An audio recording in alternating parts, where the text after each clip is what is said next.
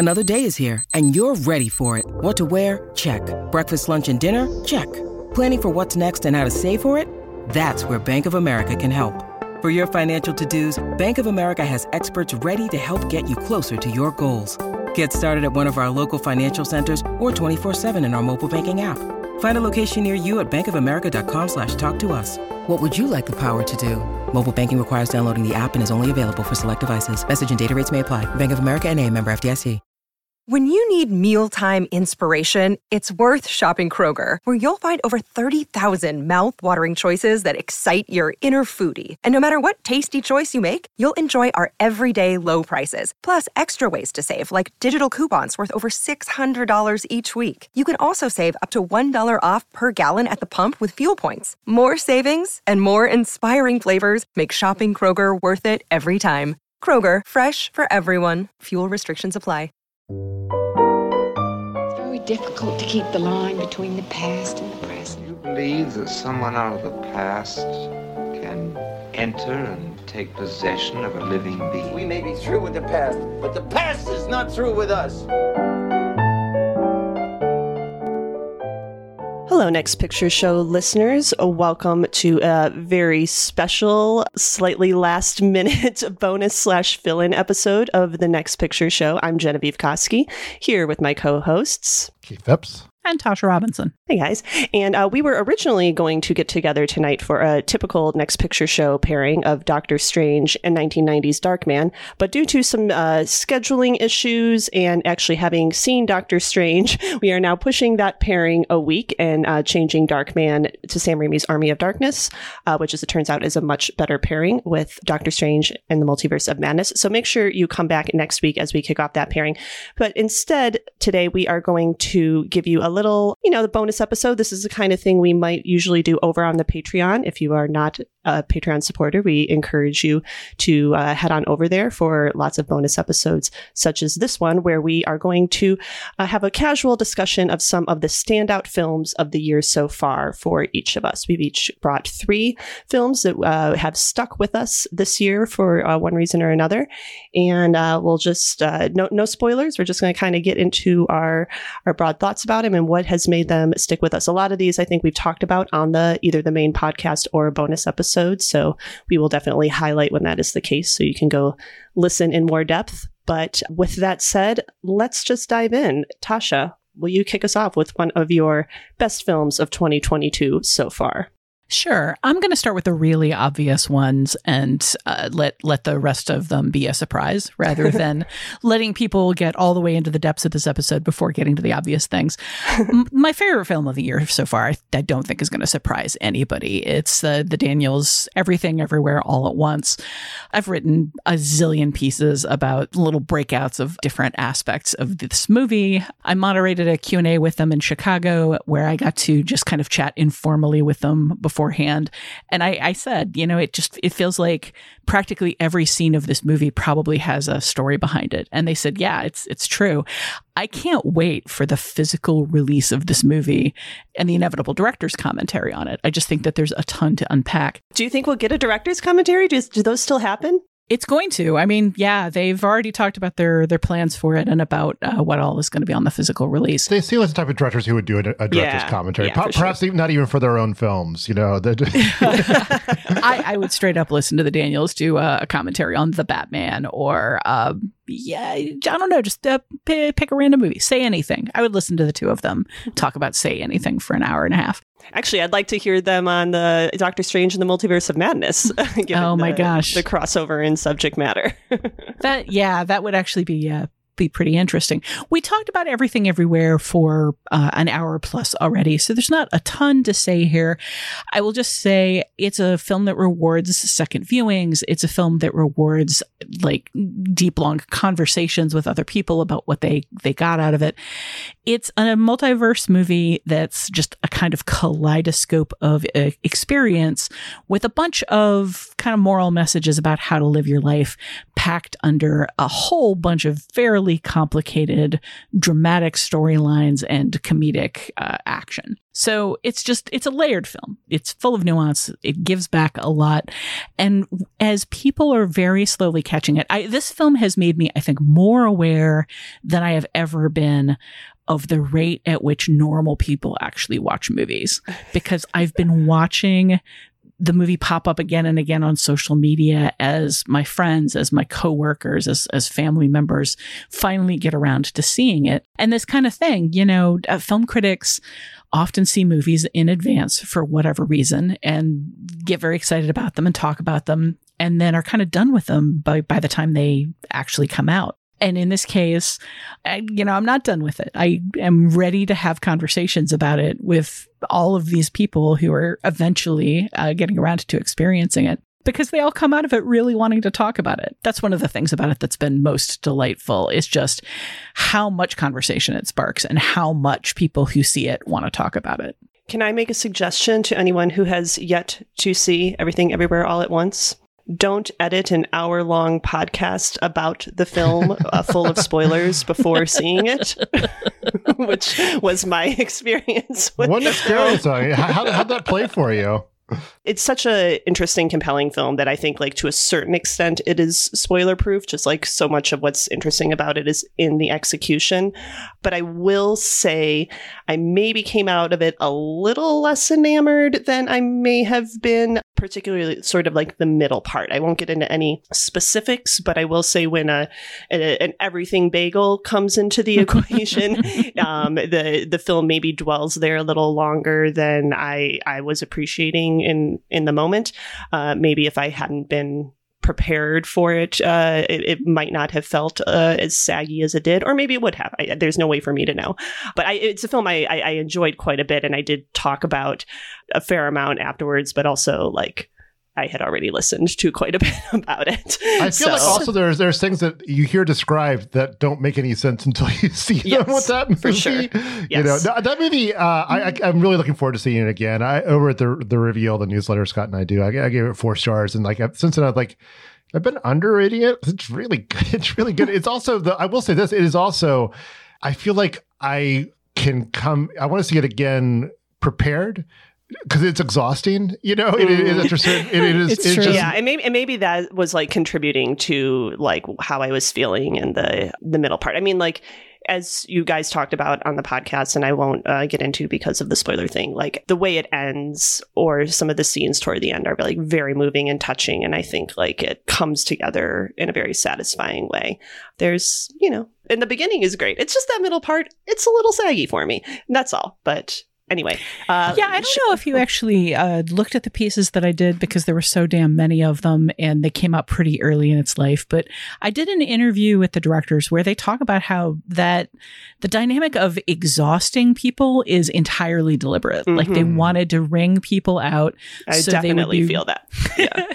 They talked about literally breaking people's brains. And I respect that. I didn't necessarily love it as a viewing experience. I'm not offering it as an argument, like, in the film's defense against your response to it, which is perfectly legitimate, so much as I'm saying your experience, the experience that both of you had in terms of finding it exhausting, it's not anomalous. It's entirely deliberate. And I think a lot of other people are going to experience it that way too, because they literally were out to exhaust people enough to make them receptive to some of the ideas in the movie.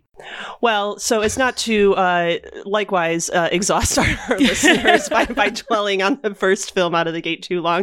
Let's move along. Keith, hit us with one of your best films of the year so far. I'm also going to go with an obvious choice, and it's really kind of a throwback to late 2021, because that's when it ended up on lists, best of the year lists, including mine. Although, as with Everything Everywhere All at Once, I wonder if I underrated it now, which is Joaquin Trier's The Worst Person in the World. Briefly, it's a Norwegian film about a young woman. It's really kind of the best description you can have. But it's about someone who feels a little adrift, a little bit of generational ennui, not sure what she wants to do with her life. it's all, it's about that. It's about, cultural shifts, generational shifts, and it's funny and inventive, and each section's a little different from the one before. And it's got a wonderful performance by Renata Rentsev as the main character, and Anderson Danielson Lee as one of her two, the other guy's good too, but as one of her two love interests or partners that she changes place between. He has a monologue in this film. I won't spoil. Everyone who's seen it knows exactly what I'm talking about. I have thought about it every day since I've seen this film since I saw it for the first time back in December. It hit me even harder the second time I saw it. Great movie, and if anyone on this podcast, any of my co-hosts haven't seen it, they should probably correct that as soon as possible. I was gonna say this is maybe the movie I've been told most this year that I should see, because I haven't yet, and I swear I'm going to get to it. It's coming out. There's a Criterion edition coming out very soon, which means I saw that. Be more widely available too. So and I'll just direct, if our listeners who have seen it who want to go a little deeper, I interviewed a Norwegian film editor / film critic for the reveal to get into the Oslo specific references, because there's some local references and that felt very specific that I wasn't necessarily going to get as someone who's never been to Oslo. And he was really quite revealing about some of the in jokes and things that Oslo residents are going to get that the rest of us aren't. Interesting. Cool. Yeah, I would say it's very high on my list, but I'm currently sitting on 3 or 4 screeners of stuff that we have to evaluate for upcoming shows in the next week or two. It just keeps getting pushed down, and I'm really eager to get to it, but I've been really eager to get to it for a month now. Same here, and I guess before I get into my first pick, I will give my standard disclaimer that I am generally much more behind on new movie releases than my co-hosts, by virtue of my day job requiring me to attempt to stay on top of the unending deluge of new television. So I am not getting to watch that many movies that aren't for the podcast these days, although I do try to make time for 1 or 2 a week still. But in keeping with the trend of not surprising picks, my first one is also a film we covered quite in depth on the podcast, and that is After Yang, Kogonada's After Yang, which I know we were all 4 of us, including Scott, who is not here, but we're all very moved by this film to different extents and for different reasons. But I think what has stuck with me the most, a lot about it has stuck with me since seeing it and since our discussion. But I really like the image of it I have in my head is a scene that we discussed quite in depth on that episode, which is when Colin Farrell is using a sort of fancy futuristic sunglasses device to sort of probe the 5-second memories of Yang, the AI nanny tutor figure to his child, who breaks down early in the film. And the subsequently, Colin Farrell's character spends a lot of time kind of exploring what this life form was all about through his memories, through Yang's memories. And that scene of him kind of going through this interface, this memory interface, I know it spoke to all of us in slightly different ways, but it stuck with me so much just as sort of just a comment on the extent to which technology has infiltrated both our lives, our minds, and our emotions. I feel like it's really rare to be able to pull such deep human true feeling emotion out of a quote unquote sci-fi premise, but it feels like such a human story, and it's a melancholy story for sure. I mean, it's essentially like a 90-minute mourning practice, but it's not a grim film by any means. I'm a little embarrassed to admit that this was my first Kogonada. I hadn't seen Columbus yet. I've actually since corrected that, but going into this, I was familiar with people's thoughts on him, but I hadn't actually experienced one of his films before. And the tone of this film is just so unique, and the way that it's able to tap into this sense of melancholy without feeling like it's dragging you down, and actually coming out of it with a sense of uplift and hope, not to mention just absolutely gorgeous and specific and unique visuals throughout. I think it's a really, really special film, and it's one that I've been pressing on people. It has not gotten nearly the sort of buzz that Everything Everywhere, for example, may have. But I think it's one that pretty much everyone I know who has seen it has felt a real connection to it. So After Yang is mine. If seeing Columbus inspires you to take a weekend trip to Columbus, Indiana, I recommend you follow up on that. My wife and I did. It was really nice. And yeah, I remember you mentioning that. It sounds great. And we're like, those are the buildings from the movie. And if seeing After Yang inspires you to grow moss in your cars and eat a lot more Asian food, I encourage that as well. Yeah. I mean, I already love ramen a lot, but I could stand to love ramen more, I suppose. I don't remember whether they actually eat anything in the movie. There's a ramen scene. Yeah, there was. Yeah, where they're like both eating, Colin Farrell and his wife, played by Jodie Turner-Smith. They're like having a video call and they both happen to be eating ramen, but they're separate. The marriage in that movie is also super interesting. There's no like long rhapsodic speeches and stories about ramen the way there is about tea in that movie. But I would sit still and listen to those characters describe ramen broth for 5 straight minutes. Mm-hmm. Kind of everything in that movie is about small mundane moments and like the power and importance of them in building a life, in building memories, in building humanity, really. So, why not ramen? Why not ramen, indeed. All right. Well, Tasha, give us your second pick. My second pick, again, is something that we talked about on the show. It's Mamoru Hosoda's Belle, the animated take on Beauty and the Beast. And again, this is something else that we talked about at some depth. The imagery from that movie just really sticks with me. I think more so than the ending, which, as we said, like goes to some kind of, takes the whole story in some kind of strange directions. But kind of the early, like hyper maximalist stuff that's sort of about the excess and wonder that you can put into a virtual environment where everybody is trying to have their needs fulfilled, where in fact the environment is kind of designed to please everyone and give them what they want. All of which is meant to kind of mimic the internet and how everything that you want is out there on the internet somewhere if you can find it. Just really sticks with me as both a visual metaphor and as these just celebratory music videos that remind me of nothing so much as the work of Satoshi Kon. I really miss him as a filmmaker. I really wish that we'd gotten more out of him before his tragic early untimely death. And I feel like Hosoda is just the kind of the next best thing that we have in terms of putting out these like very phantasmagorical movies that shift through the bounds of like reality and fantasy and kind of overwhelm the characters often, both with those shifts and with just the lushness and richness of some form of artificial life, whether it's magical or memory or, in this case, an augmented virtual reality that they can go live in. This movie has just stuck with me in terms of its big emotions and its big metaphors, but more than anything, just its big visuals. It's probably the most beautiful film that I've seen in 2022, if nothing else. I will just like throw out there, like perhaps on a technicality, I think we actually talked about Belle in 2021, if I'm not mistaken.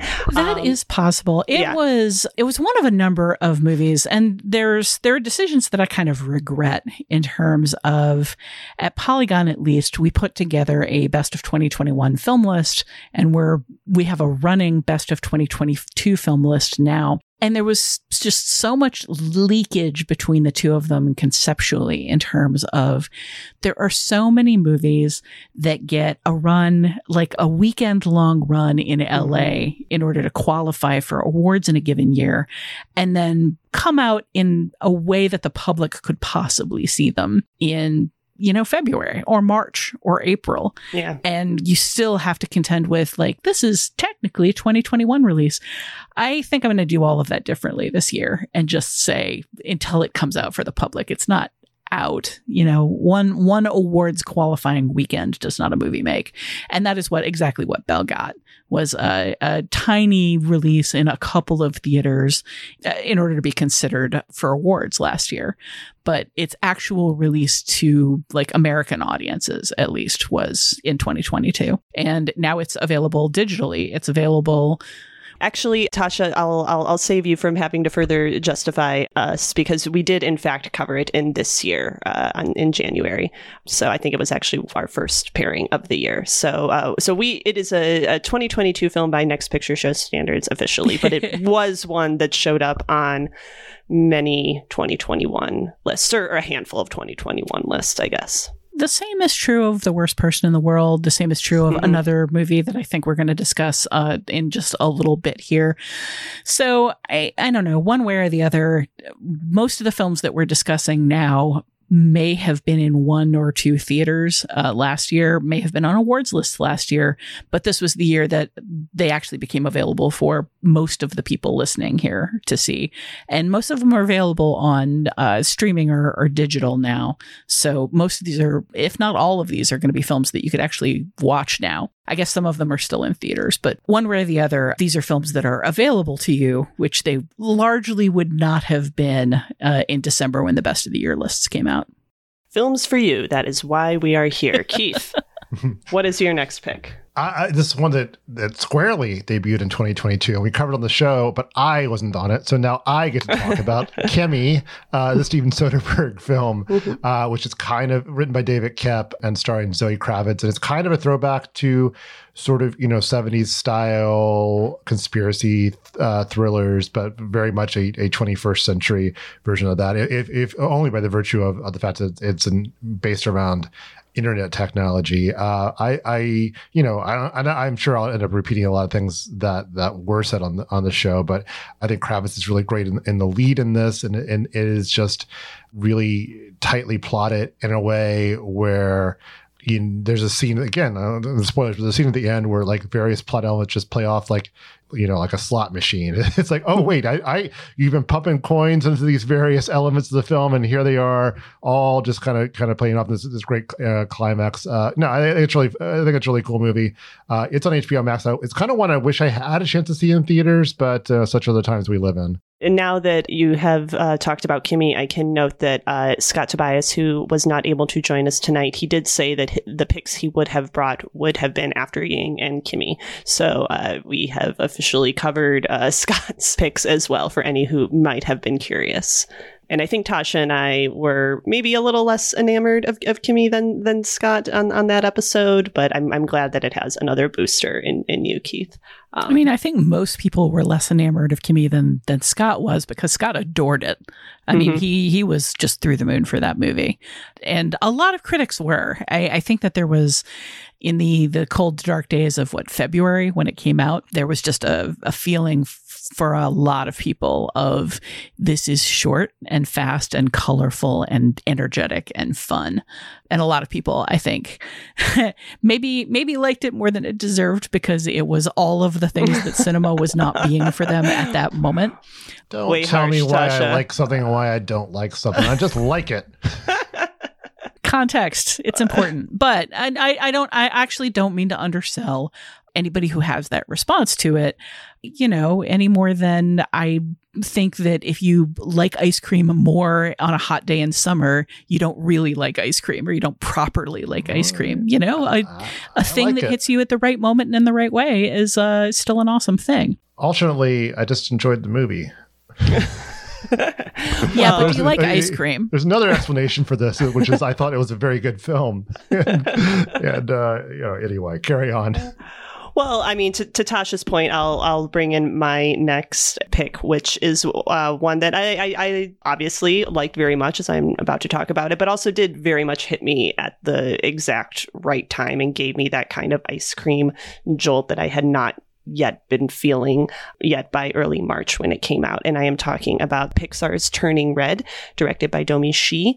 Tasha and I went pretty in depth on Turning Red on a bonus episode over on the Patreon. So there's another incentive for you to head over there if you haven't before. But this is my favorite Pixar in quite some time, I think.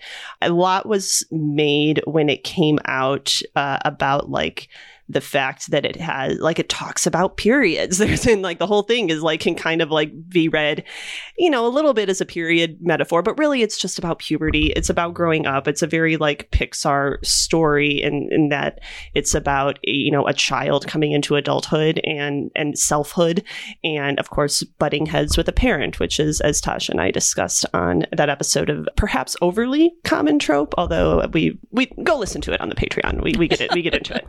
But the main character, Mei Li, who is a 13-year-old Chinese Canadian girl in Toronto circa 2002, which is just like a wonderful setting and time period for this film. And there's a lot of really fun detail related to that time and place throughout.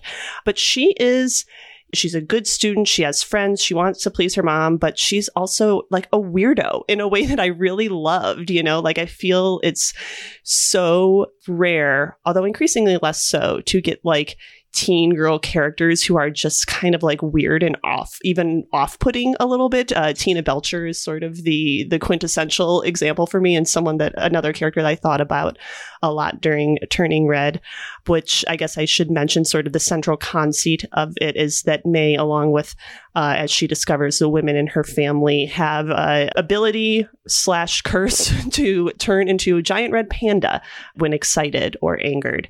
And that sort of informs the arc of the film, which I don't need to get too far into because it's fun to watch play out on its own.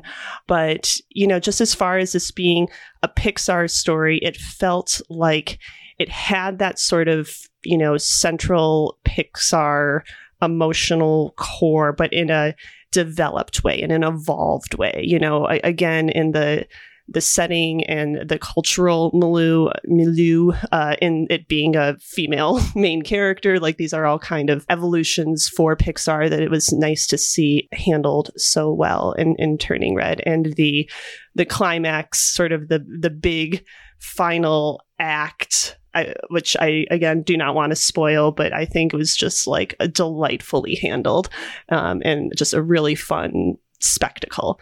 So yeah, I love Turning Red. I think probably everyone who listens to this podcast has probably seen it, but if you haven't, correct that very soon. It's on Disney Plus. It just occurred to me, and I should have, you know, if we'd recorded this podcast before, I wrote a review of the Finnish horror film Hatching, which is kind of like the nightmare body horror version of this. It's very much another puberty metaphor. It really, with monsters. Is. You know? Yeah. The difference there being that the part of her that is a monster that she's ashamed of and embraces is external rather than something she literally physically becomes. But otherwise, I'm right there with you. It's kind of the same metaphor. It's just a much bloodier version of it. I liked Hatching, but I also think Turning Red's a superior film, though.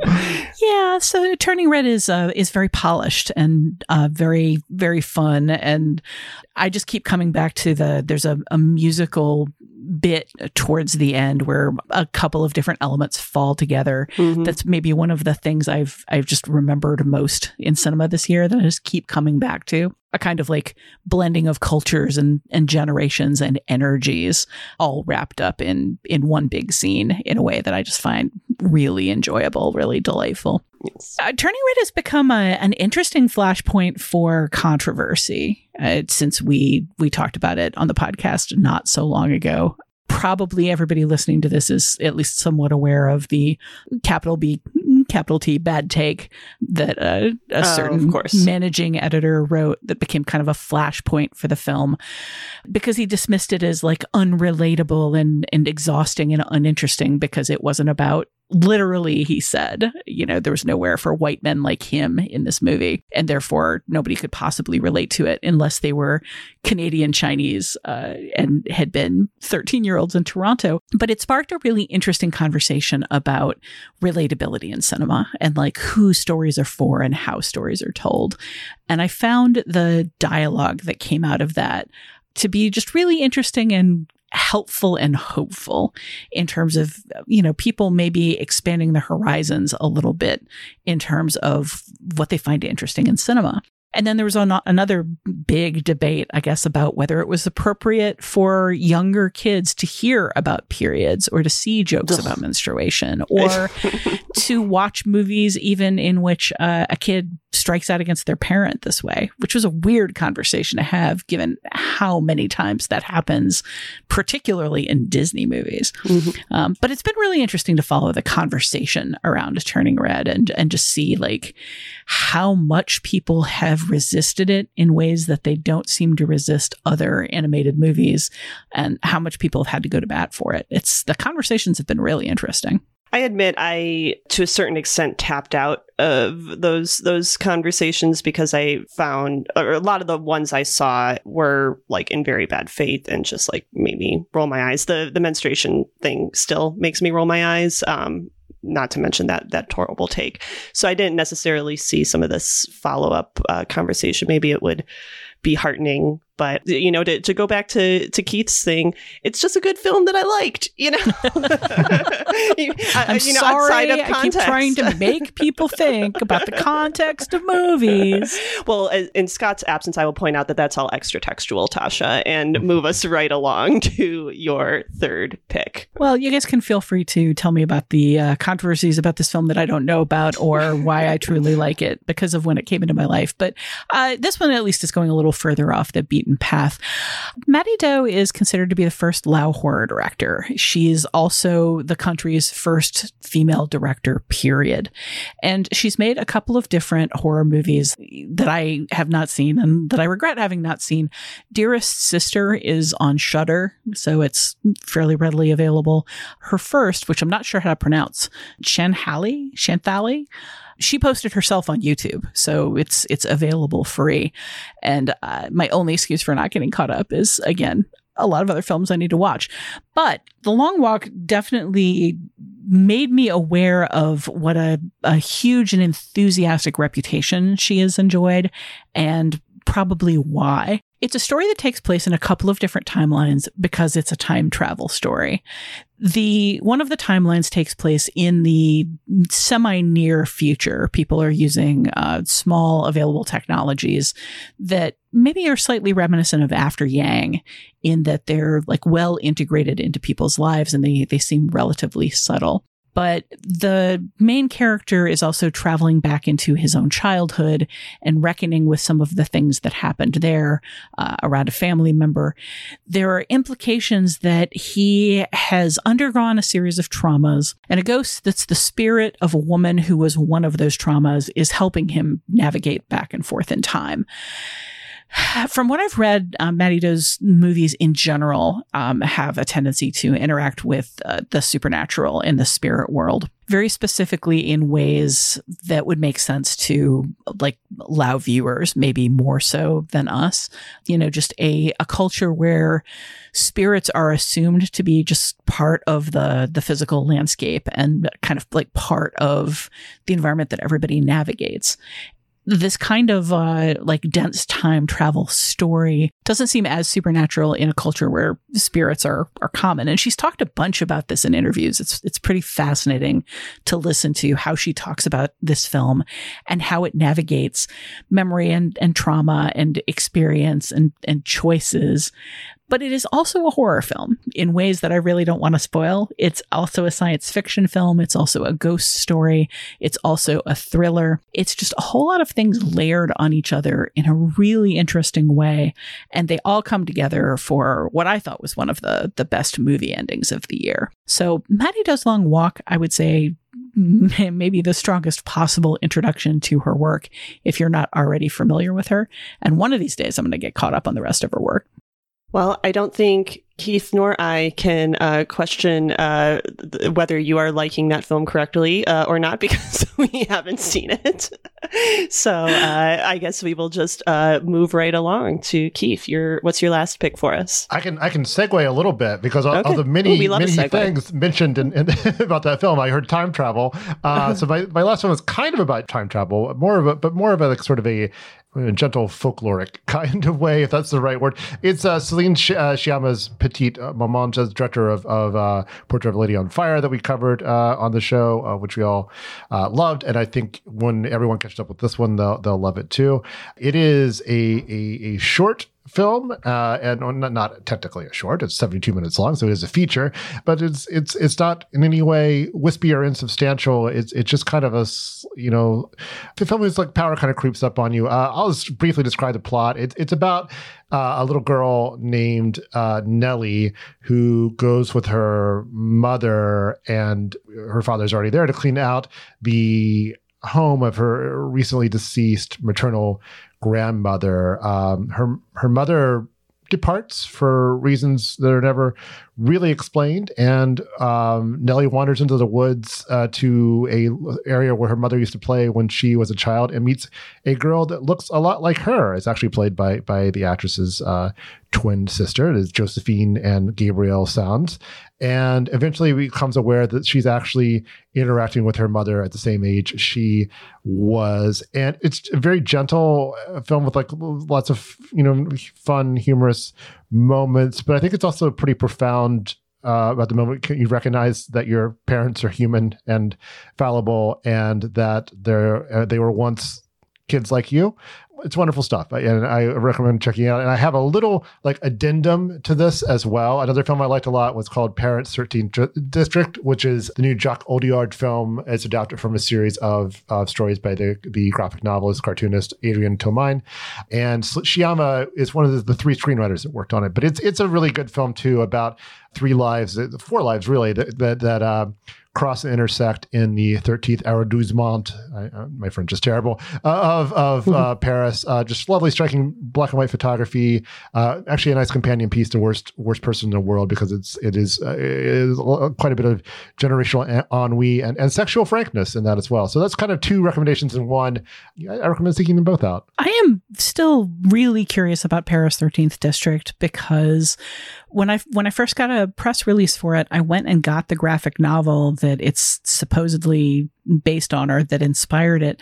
And I cannot figure out what the connection is. Having read those stories, which are, remind me of people like Jeffrey Brown or Daniel Clowes, almost not artistically, but in terms of discomfort and awkwardness, and just a focus on the kind of hateful foibles of people who kind of get stuck inside their own head and like make life unpleasant for everyone around them. I've read the summary of Paris 13th District and seen the trailer, and I just can't find the connection in there. I'm fascinated by it. So one of these days I've really got to watch the movie, having read the graphic novel. Yeah, I mean, you should. There's definitely a lot of people behaving toward each other and toward themselves in ways that may not be all that productive, but it's not I don't think the Tomain stuff I've read is this either, but it's not a cynical or misanthropic film at all. It's quite not that. So I'd recommend it. It's worth your time.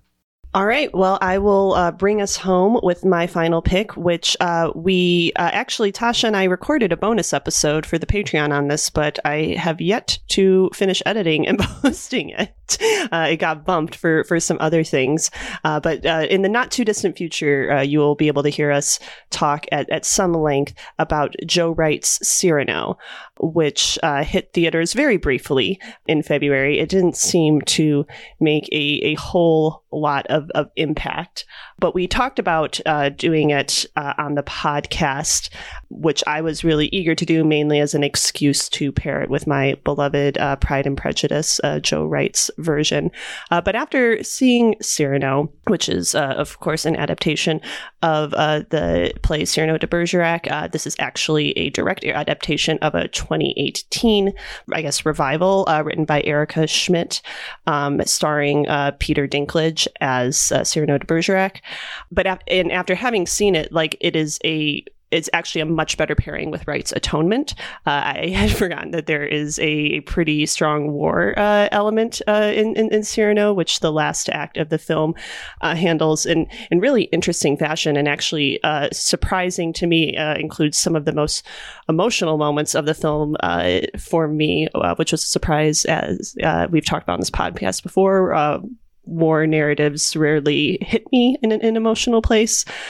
So that was a surprise. What wasn't a surprise was that I loved a Joe Wright film. I am a bit of a Joe Wright apologist, although I'm heartened to have discovered that I am not alone in my admiration for Anna Karenina, as I thought I was.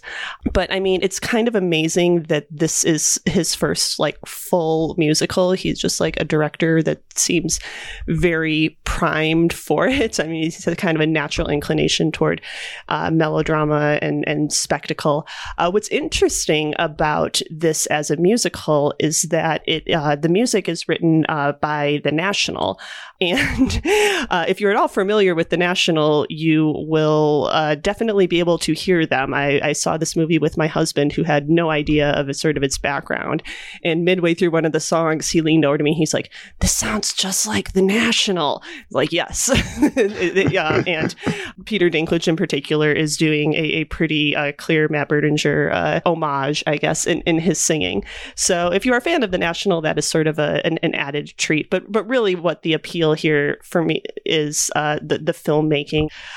It's a little bit of an odd screen musical. The spectacle is so cinematic, yet it feels like you can feel the bass in stage convention in a way. It's a really, I think, interesting and unusual sort of stage to screen exercise that kind of pays homage to both media, and it kind of just becomes its own interesting thing. Like I don't really have another like screen musical I could like easily put it up against, but like I said, I could easily put it up against Atonement, and I'm kind of sad that we never did that pairing.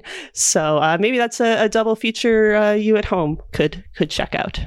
Cyrano. It's, as I understand it, pretty widely available for digital rental now. And as I said, I promise I will get that bonus episode up on the Patreon soon.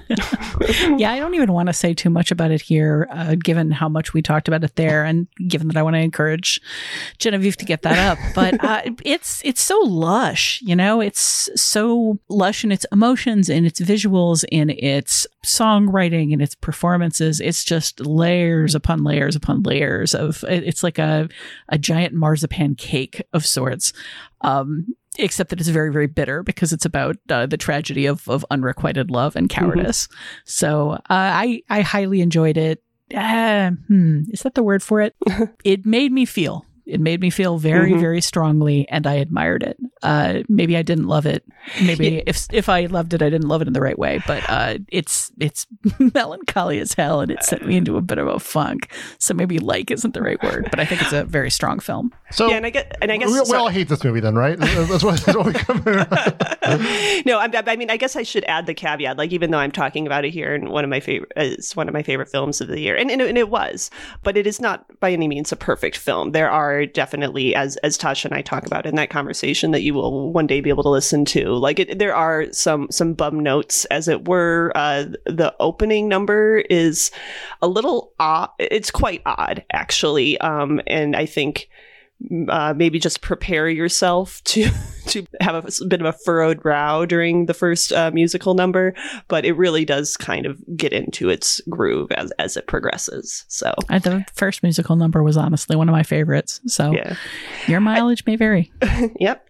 And please let us know how your mileage varies on Cyrano or any of the films we've talked about. Hit us up at comments@nextpictureshow.net if you want to chat about any of these films or any films that we may have missed from 2022, with the caveat that, of course, we missed some. We are working on it, and we have lots more movies to see this year and talk about on the Next Picture Show, which we will do beginning again next week with Sam Raimi's Army of Darkness. Until then, Keith and Tasha, thanks for joining me. This was fun. Now I gotta go watch some movies. All right. Talk soon.